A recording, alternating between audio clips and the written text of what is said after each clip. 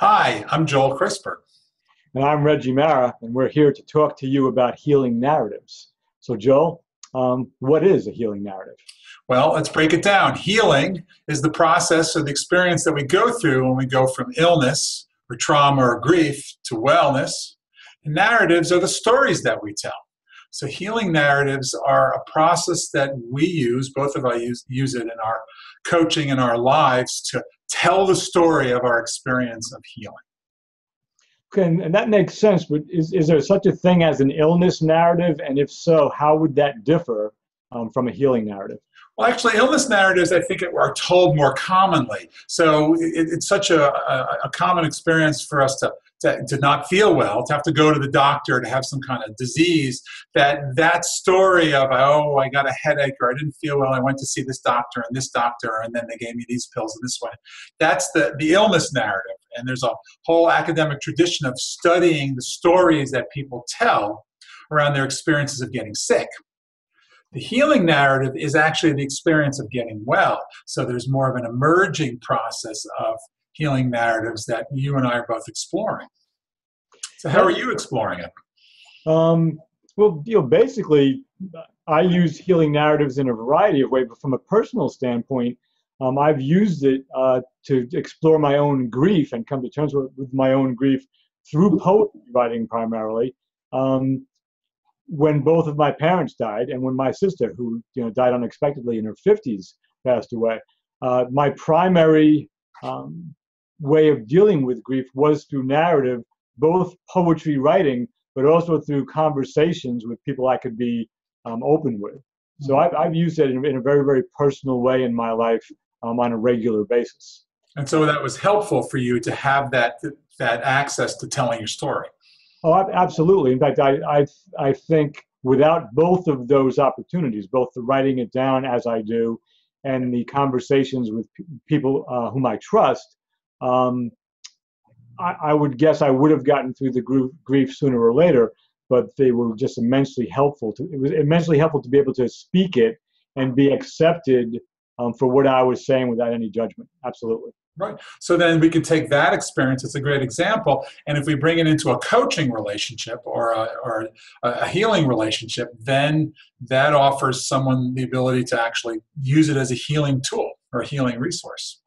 Yeah, that makes perfect sense. And we both are coaches, and we do some teaching around this. And I know when I coach, up front, before I agree to work with someone and someone agrees to work with me, I make it very clear that journaling will be part of the coaching process.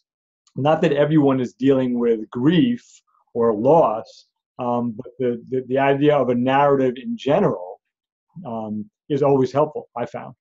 Yeah, it's interesting because I will actually, so this is one of the pieces of integral health coaching, because it's like often health coaching focuses on making behavioral changes.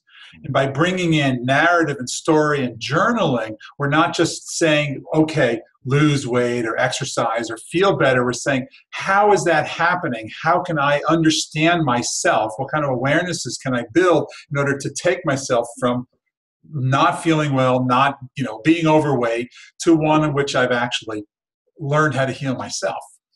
Yeah. Can you say a little bit more? Is there, in your experience, is there a particular process or way to write a healing narrative? Very often, the way I tend to introduce healing narratives, which is both in classrooms and also with clients, is to ask people to do a mindfulness sort of visualization where you sit quietly, reflect back upon your experiences of illness. Just you pick one event in which you didn't feel well in your life, and then spend some time trying to become aware of the changes that occurred. How did you go from having a headache to feeling better, from having a loss or a grief to feeling better? What was that experience like? So it's a process of reflection, of imagination, and then taking the time to write or talk or share.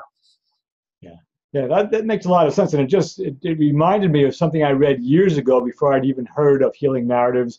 Mary Catherine Bateson spoke to the power of having multiple versions of our stories or our narratives in our lives. Not so much that one is true or false or that you would deceive anyone, but that depending on what you chose to emphasize and in what context you told the story, the narrative can serve you in various ways. Does that resonate with your experience? Well, actually, no, that's wonderful, because then often that process that I just described for you is something that you do it several times, and as you do it, the story starts to change.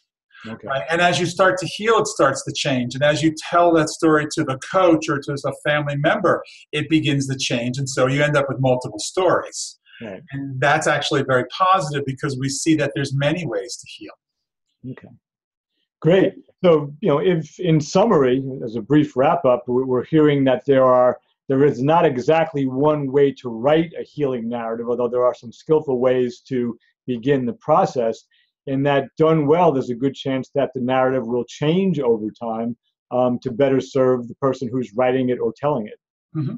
As well, it's a perspective in integral health coaching that we have the disease narrative and the healing narrative, and both play a role in our process of meeting our health goals. And we just tend to want to bring the idea of healing narratives forward quickly and early in the process. Okay. So great. We're pleased to bring you this little learning nugget from teleosis.org. And if you'd like to find out more about our programs, please visit the teleosis.org website, and that's spelled TELEOSIS.org. Thanks very much for joining us. Thanks for listening. Bye-bye.